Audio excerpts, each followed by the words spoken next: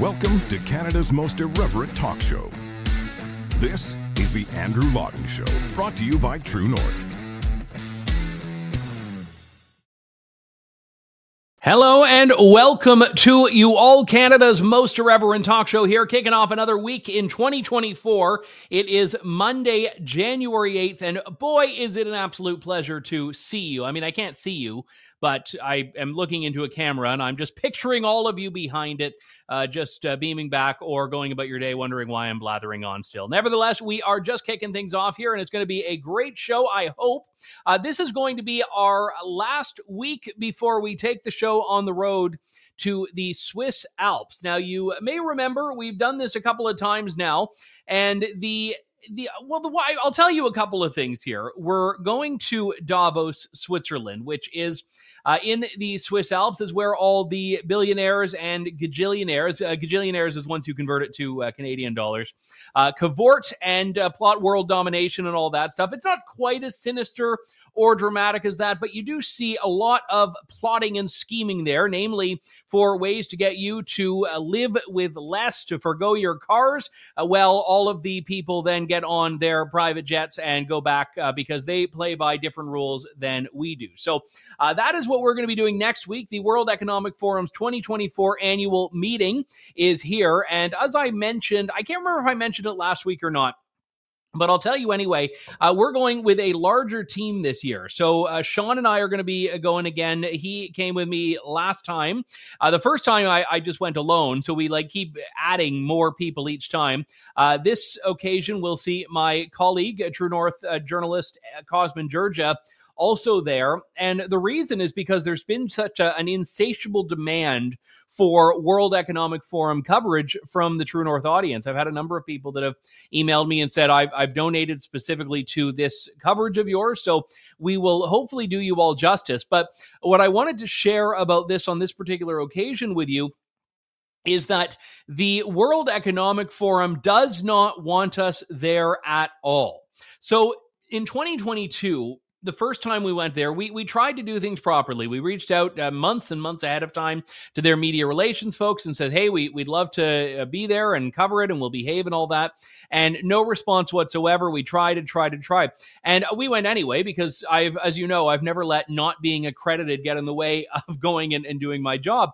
And one particular gentleman I spoke to there from the World Economic Forum had reached out to me afterwards, and he said, listen, next time, if you have trouble getting accredited, email me directly. So I did. And to his credit, he made good on his offer. And last time we went with accreditation. I didn't have one. I should have pulled out the badge. I didn't have one of those nifty white badges that means I'm a global elite. The white badge with the blue line, by the way. If you're just a white badge, it means you're the spouse of a global elite. So you're still important, but not that important enough. Forbid the horrendous grammar of that sentence. But I got my little lowly media badge, which at least let me get inside and let me score a couple more of those gourmet hot chocolates you heard me raving about last time. And so be it. But here's the thing. Much of what we saw with the media badge was really not that different from what we had on the outside. We were still finding the best place to get a hold of people was on their way into security outside of the secure zone.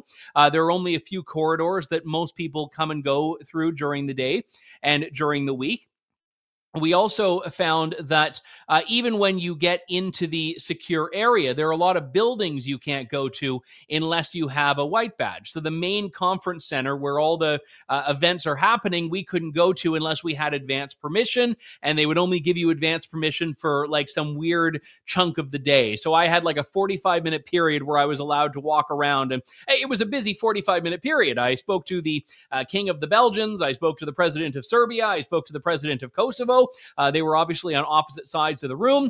Chatted with the president of Lego, who did not want to talk about plastics bans because I was curious what that would mean for him. But nevertheless, we went in, didn't get hugely more content from the inside than we would have on the outside. But we did have a couple of things, one of which was FaceTime with Klaus Schwab. Now, the only time I've ever seen him was very briefly in a conference room when I was about to ask him a question, and he put up his hand and said, no, and walked into the room behind. So maybe not the most productive interview, but still it was an opportunity to ask a question, which he did not want to take up.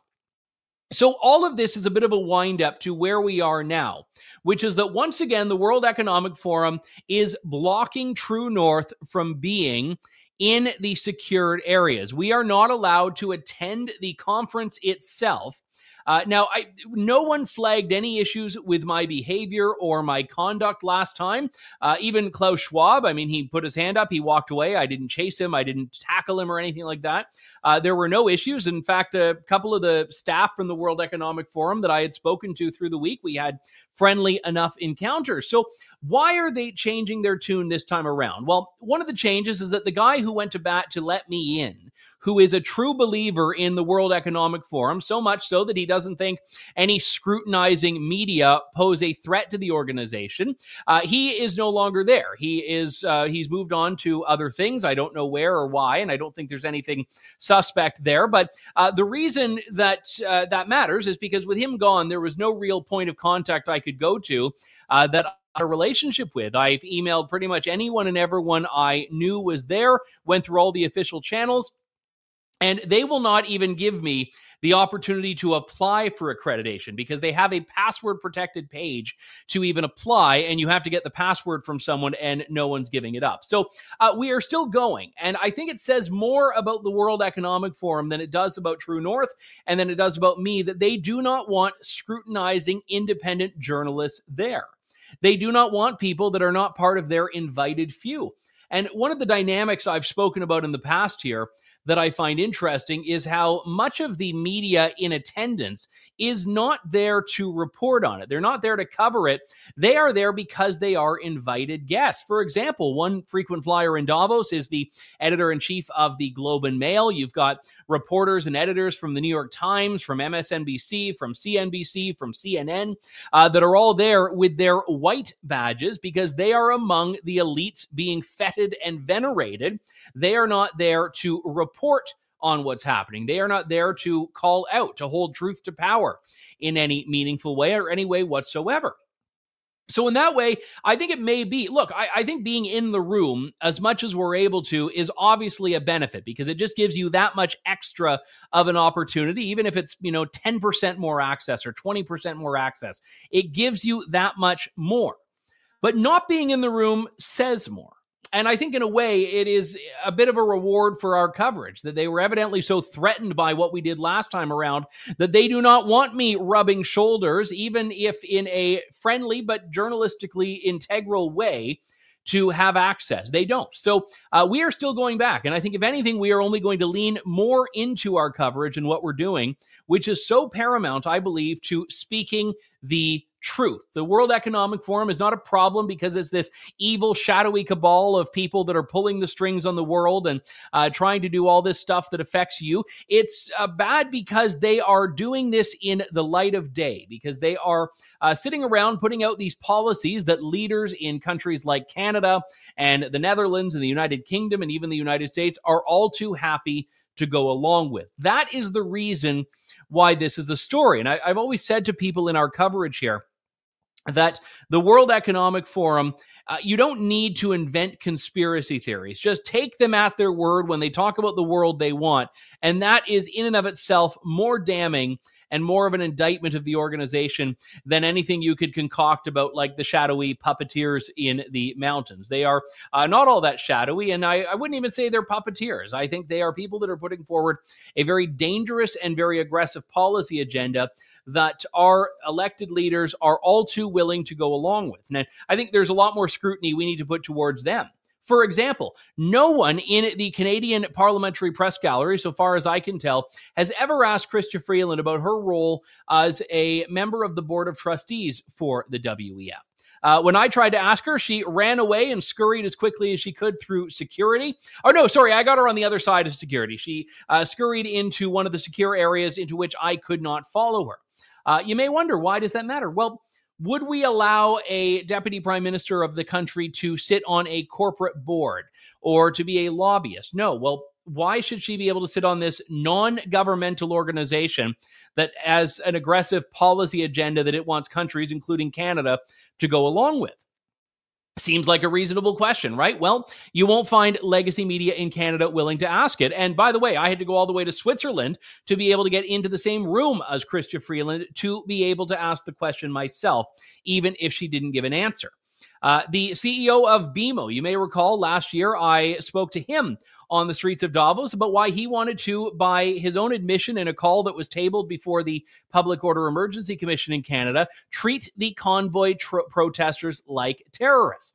No one in Canadian media asked the question. No one from BMO got back to us when we asked them for comment about it. But on the streets of Davos, you tend to run into the rich and powerful, and they can't hide from you as much as they try to in the safety of their Ottawa or Toronto offices. So all of that is why it is important to be there, and it's why we're going to go, and it's why we are not going to be dissuaded from doing our work by something as simple as not having one of those pesky identification badges, which, by the way, people got mad at me for this. I had to get a PCR test to get one of those badges. I had to do this like weird saliva gurgling thing, which I won't. I was about to mimic it for you, but I won't. I'll spare you that image. But this weird saliva gurgling thing, and my badge would only be activated when my test was negative. So it was like the epitome of like the digital ID version of the future they want right there. But I don't know if they're doing the gurgle tests for the delegates and media and whatnot this time around. But I had all these people saying, why did you give them your DNA? I was like, well, we all do what it takes to get the story. So with that aside, we'll have more coverage as the week progresses and a little bit of a glimpse at what you can expect next week. And then, of course, next week, we will be doing the show live from Davos. So you won't want to miss that. But I do want to talk about something closer to home here. And this is something that is, I don't want to say I'm in disbelief because very little surprises me, let alone shocks me.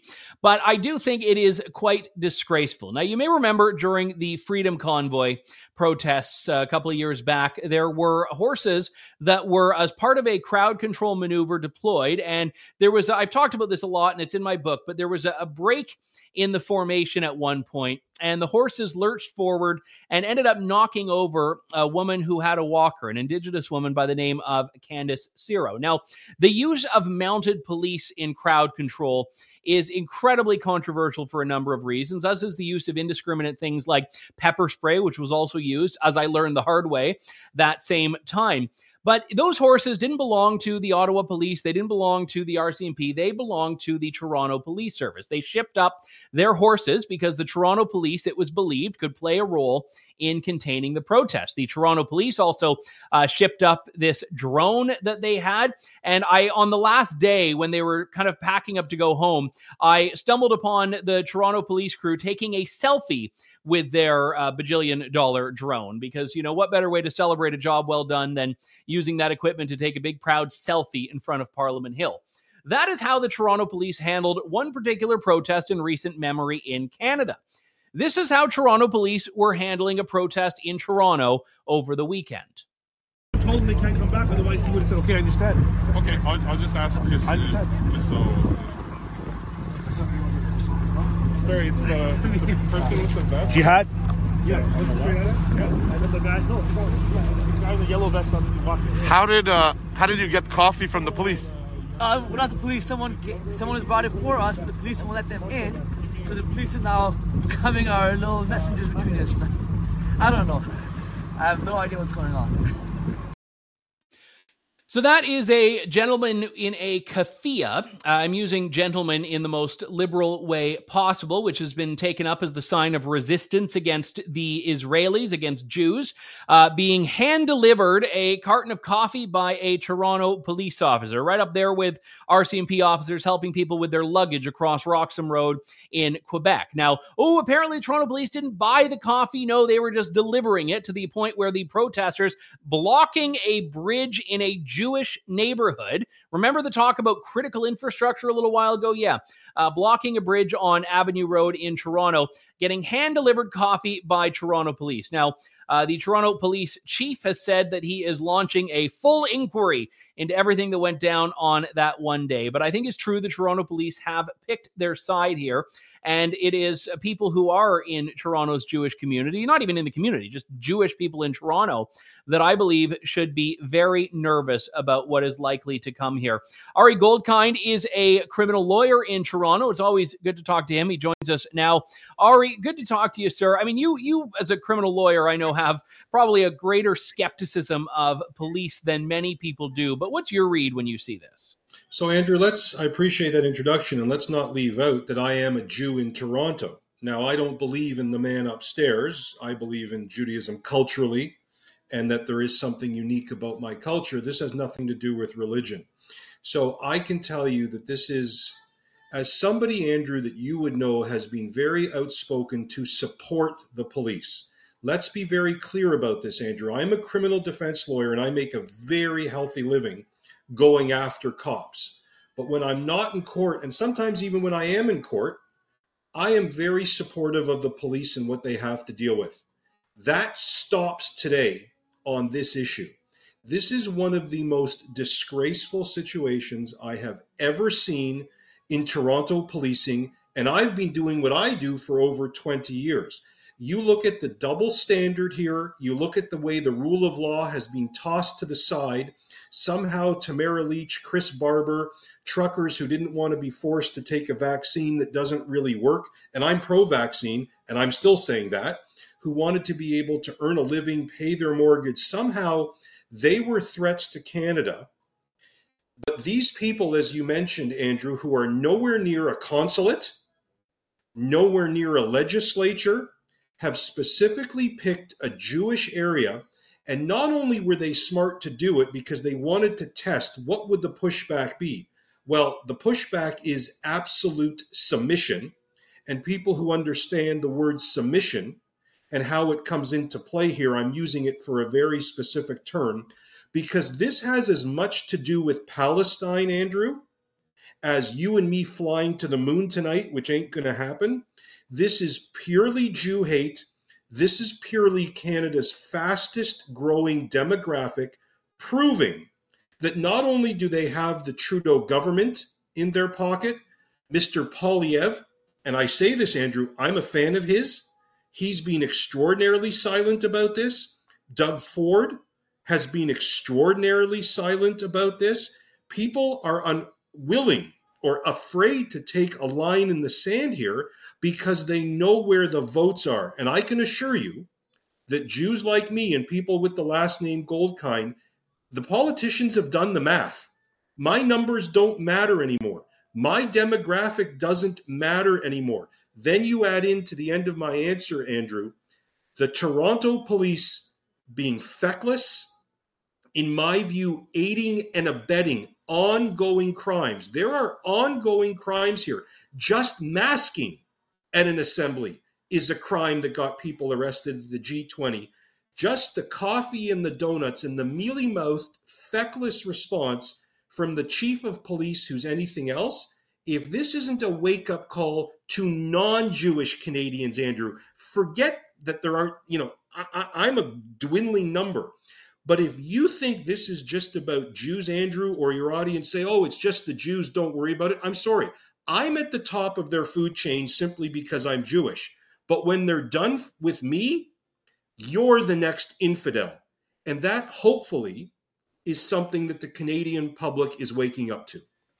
You gave a lot there that I want to unpack, so I'll try to be somewhat systematic. I apologize for that, but you can see I get very wound up about this. And as you should. I mean, for me, it offends me on so many levels, but for you, it's personal. And it's personal. I know a lot of people that live in that part of Toronto, and I can't overstate what you've said there about where they're protesting. I have a very, very high threshold, as the convoy demonstrates, for how disruptive protests should be. But I think there's a caveat there, which is that they should be targeted towards governments. I believe there is a different standard of blocking Wellington Street than there is of blocking some private residence because you don't like someone. And that was why when we saw the displays against businesses in Toronto, it was very, very different. And when we see this, again, even if we want to say that they have a right to make their point legally, which is dubious, you have to ask the why.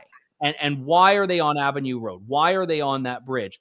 And I think is a very, very crucial point here. And you're right, because it is about Jews. It is not about Israel. And let me put it to you like this, because you have a very intelligent audience, Andrew, that is not heard by elites. It is not heard. Mm-hmm. It does not count. I consider a lot of people watching you the forgotten, but they're the actual Canadians that make this country work every day, day in and day out. And I pose this question, Andrew, to your audience. This will be a shorter one because it's your show and I don't want to dominate it, even though I have said what we're watching. I dominate on your show when I'm on. It's all good. You do, and I love your voice, but this is all about submission to a force from the East. Anybody knows what I'm saying? That's what this is. If you don't understand what I'm saying, just read demographics. Just read how many Jews are left in the world and my birth rates, and just read about the other religion and that demographic and that birth rate. Just read the difference in numbers. I can say them, but people think I'm making it up. 1.8 billion and growing of the religion that is dominating Canada, 15 million and dwindling of people with the last name Goldkind. But here's the question that I pose to your audience, who I think are continually forgotten in this country. If there was exactly what we're seeing here with a Jewish residential neighborhood, just for your audience across Canada, Andrew, this is a Jewish residential neighborhood. There are delis there. There are Jewish delis. There is nothing of any government, any infrastructure, anything there, just for people to understand this. Now imagine if the same thing was done in an Islamic area, or in an area where there is a mosque or just a generally significant Muslim population. There would be fire and brimstone. Mm-hmm. And I say this, I'm not being facetious, Andrew. There would not only be fire and brimstone from Trudeau, who, remember, when there was the hijab hoax, was on it like white on rice. He was completely silent here for about a week. There would be fire and brimstone from politicians. There would be fire and brimstone from mass media, not just True North and people who have to do the journalism. Karima, you saw the video. Yeah. Why is that not? Why is she the one where the viral video has gone worldwide versus, I mean, look, I'm a big fan of mass media. You know, I do a lot of television, Andrew. I'm like, let's be real about this. But again, then you ask yourself, if this was around a mosque or a generally Muslim area in Toronto, of which there are many very specific ones, there would be fire and brimstone and hell to pay. But as your audience is probably thinking rhetorically, no Jew or Christian, despite how passionately we might feel about an issue, would ever do what we see these men doing. And these men, by the way, Andrew, all either on the public dole or at the bank of overseas laundered mummy and daddy money. And many of your audience doesn't realize, Andrew, that you are paying the food, rent, and shelter of these men that are wishing that I be dumped into the sea. It's outrageous. It's obnoxious. But here, because I am a lawyer, Andrew, it is also unlawful. And the police are not only enabling it, they are aiding and abetting it. Not one of your viewers, Andrew, if there was a crime in progress, would be able to aid and abet live on video and not get arrested. But I'm sorry, we're now doing Timmy's and coffee runs and helping them blockade. It's astounding to me. And as you've seen, because you've been on my show, and you and I have debated this, I do believe this is the beginning of the end. I think you're a bit more optimistic than me. But hopefully this is a wake-up call to people throughout this country, because certainly it's being watched around the world. One of the challenges, and we saw this especially during the convoy protests, is you get police that say, well, you know, we need to get our marching orders from political leaders. And then you get leaders in government that say, well, we don't direct police. And you end up with a lot of buck passing here. And in the end, no one gets done. So where is the leadership supposed to come from? Is it supposed to be the Toronto Police Service that unilaterally go in there and say, we're going to deal with this? Or do you need to get a Doug Ford to come out and say, this is the expectation? So that's such a wonderful question, because it's, you know, passing the buck, which is what these people do better than anybody else. The right hand doesn't speak to the left. I am tired of watching these politicians. Ontario's Solicitor General, I use that word specifically. Ontario's Solicitor General is doing nothing but tweeting.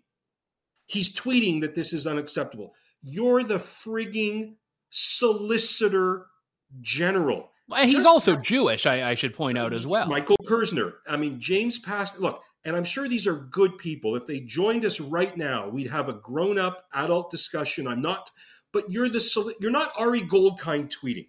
I'm a criminal defense lawyer. I take cases. I'm not the Solicitor General. And to see these people sitting on Twitter, I mean, using their thumbs, to your question, they shouldn't have to do anything. The Toronto Police brass, this is not even a frontline policing issue to me, Andrew, as much as I have no problem throwing anybody under the bus. These frontline officers who stand around and watch death threats be issued, let's not forget that little event in the Eaton Centre that the police are themselves standing with their hands behind their backs, handcuffed.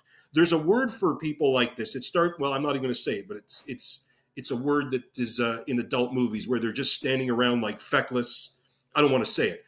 At the end of the day, you cannot have a police force that picks and chooses who gets to commit crimes and who doesn't. And I can make so many of the points you've probably made before I joined you this afternoon, Andrew, about the double standard of the Freedom Convoy, bank accounts frozen. The second in the G20 that protesters masked, the second they concealed their identity, which many of these ghoulish and ghastly Jew haters are proud to do live on video, the police step in. And Andrew, just for your audience to know what the police standard is, because a lot of people think just go in and, it's a reasonable ground to lay a charge. Doesn't mean there should be a conviction.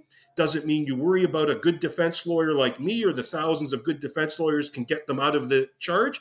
Is there a reasonable ground to lay the charge? And I can lay out for you, Andrew, right now, and I won't do it, 4 or 5 sections of the criminal code that a first-year moronically woke, dumb, unmeritorious first-year law student in so many of our crappy new law schools in Ontario and in Canada would be able to look at and say, yep, I'm watching that crime happen right on video.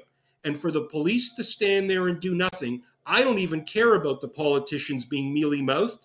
I care about the police saying, we're trying to help or de-escalate. And what they're really saying to you, Andrew, is these men, these Jew haters, are so violent and so unpredictable and so predisposed to violence that if we move in, it's going to create a riot rather than quelling this. I'm sorry. What a lack of courage. And by the way, what a complete dereliction of duty. Very well said, Ari. Just to end on a very, very distinct but lighter note, do I understand correctly that this is a bit of a special day for you? It is, and I didn't know that you know that, but it is someone gave me a little heads up during the interview. Well, I won't ask you how old, but I will say a very happy birthday. We are very well served as a country by having you doing what you do. So thank you very much, I appreciate that, and hopefully your audience watching me right now doesn't think I look the big 5-0, but apparently it's a crazily significant. I can't even believe I'm 50, Andrew. I didn't know you were 50. I just knew it was your birthday. I didn't know it was a milestone birthday. I am 50, and it feels insane to me because I still feel like an 18 to 22-year-old, same exact person, bigger bills, bigger mortgage, bigger responsibility, but exact same guy. So I can't figure out how I am saying I am 50 years old. I just don't get it. Well, you've got the energy and the vigor of an 18 to 22-year-old, but with much more experience at doing what you do. Well, happy birthday, Ari, and thank you so much for coming on today. Always good to be with you, Andrew. All right. Thanks very much. Ari Goldkind, criminal defense lawyer in Toronto. We will follow this as the week progresses. Yeah, that was a very half-hearted apology from the Toronto police chief. Oh, no. We were just passing along the coffee. We weren't serving the coffee. We didn't buy them the coffee. Give me a frickin' break. We are in the midst of a new year, but of course, some things never change. One of those is government waste. Yes, it's the gift that keeps on giving. If by gift you mean debt that keeps on amassing. There was a new report from our friends at the Canadian Taxpayers Federation this morning, and this report found that over the last decade, like this is a 10-year period, one of the government's great pastimes has been like giving its own employees awards and just like patting themselves on the back through the Public Service Awards. Now, I didn't know that public servants needed awards. I didn't know they had earned awards. In fact, if you look at a report last year from the Parliamentary Budget Officer, it found that federal departments fell short of meeting half of their performance targets. So I don't know what awards they're given. This is not necessarily like the big Golden Globes and the Oscars and all of that, but still, they've spent $500,000 over the last decade. Most of that was just on like custom trophies. But then there's also a hefty, fat catering bill that gets thrown in through that as well. So this has just been one aspect of this when you just see a great disconnect between the way government deals with things and the way people in the real world tend to deal with them. Now, I don't know if you've I no judgment. If you in the last 10 years have been giving yourself awards and you've been hosting these galas to give yourself the awards and you've been getting these fancy trophies to remind you of just how incredible you were, maybe that is what flies for you. Again, I don't want to be too judgmental a person here, but we want to talk about this in a bit more depth here. So we have joining us our Alberta correspondent, the Canadian Taxpayers Federation's Alberta director, Chris Sims. Oh, apparently Chris has turned off her camera, so I don't know if we are going to get a Chris appearance in a moment. We'll get Chris in just a second here, but let me just read through some of the greatest hits from this here. This is, I should be precise, $476,000. That's what taxpayers had to spend. Now, this is from 2012 to 2022.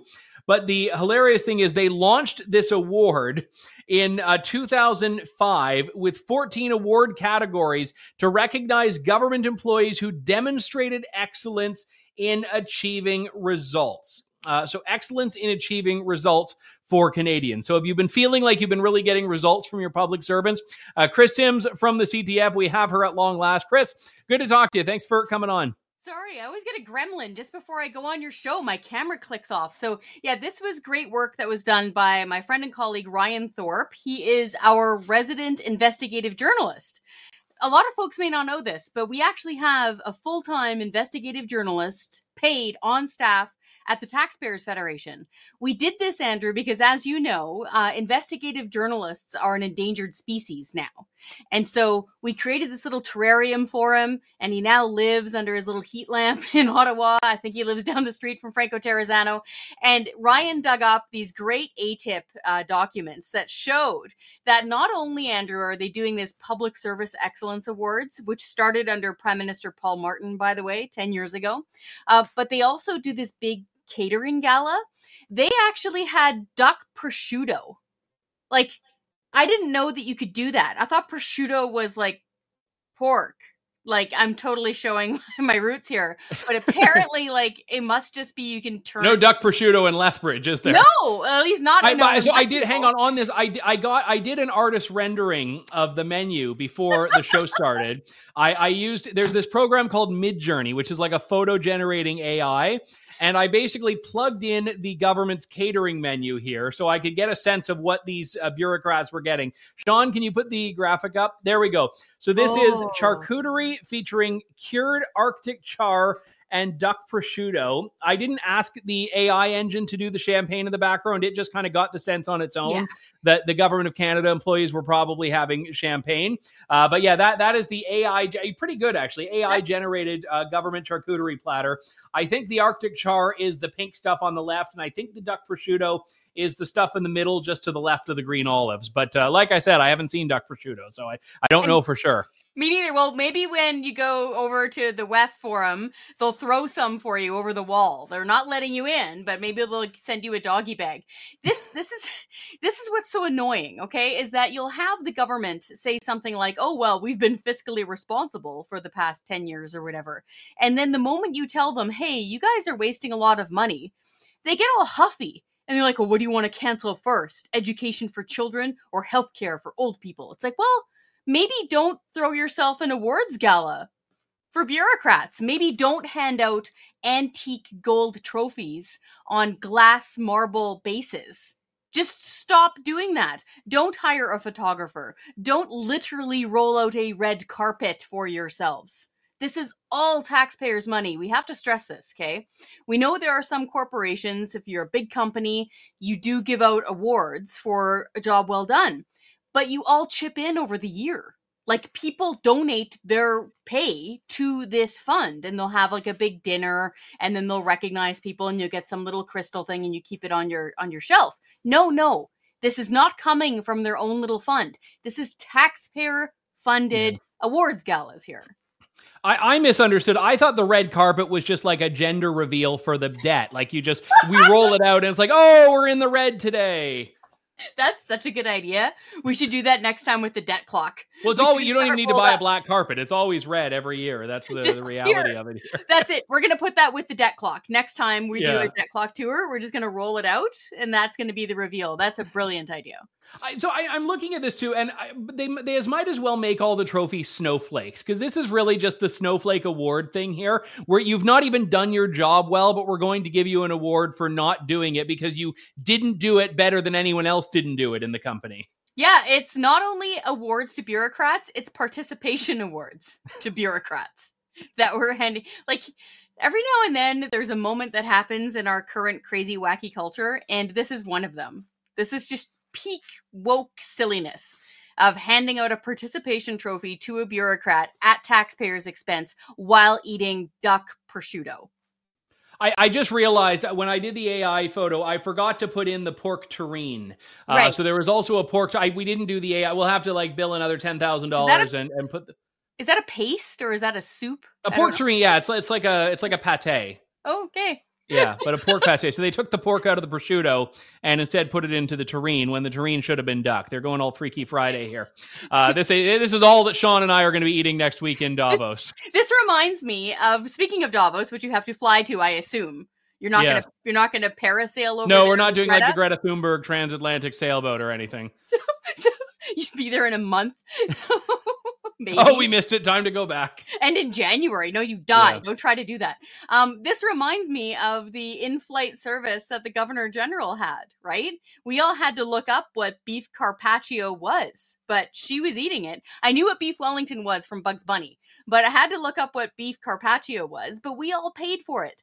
This is the thing, folks. There's literally, no pun intended, so much fat to trim here that they blew almost $500,000 on a public service trophy ceremony over the past decade. Harper government included, I will point out. This sort of nonsense was going on under the Harper government's nose too. There was also one, I looked up one of the documents, this was in 2021, where they even spent, I think it was like $37,000 on a virtual event. So they didn't even have to all be in the same room, and it still cost them $15,000 for trophies, $20,000 to develop an online platform, because apparently $200 for a Zoom subscription was too complicated, and a $2,000 speechwriter. So even your crappy human resources award show, you can't even just write the speech on the back of a napkin like every other crappy boss does. You hired a speechwriter. Right. Or you can't even get one of your millions of middle managers who are keyboard warriors at the best of times to write a speech on their own time.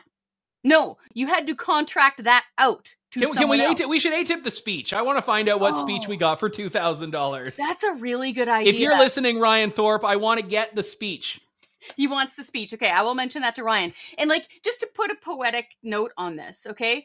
The Taxpayers Federation, this is definitely going to be in the running for a Teddy Waste Award. We do our own awards show, okay, that the foundation and the organization pays for itself. It gets tons of media coverage, and it's announcing government waste. We hand out trophies for that, okay? There's a big gala, but we keep the trophies. Andrew, I got one of these trophies once that I built myself. Do you remember that show Babe? With the pig? Oh yeah, Babe the Pig, yeah. So I found Babe the Pig is actually now the pork terrine that the bureaucrats are being served. 2023 wasn't good to him. That's just too much art. That's perfect. I love it. It doesn't have a government grant attached to it. That's good. I took a Babe piggy bank from the thrift store I found, and I spray bombed it gold, and I glued it to some wood. I think it cost $4. And that was the prototype. That was the original Teddy. Sure, and it's right behind me here in my office. It's back there, next to the Millennium Falcon. It's just pretty good stuff. It's pretty good stuff. And so this is what we're saying. We're not saying you can't have fun. We're not saying you can't award people for truly doing a good job. No participation trophies allowed.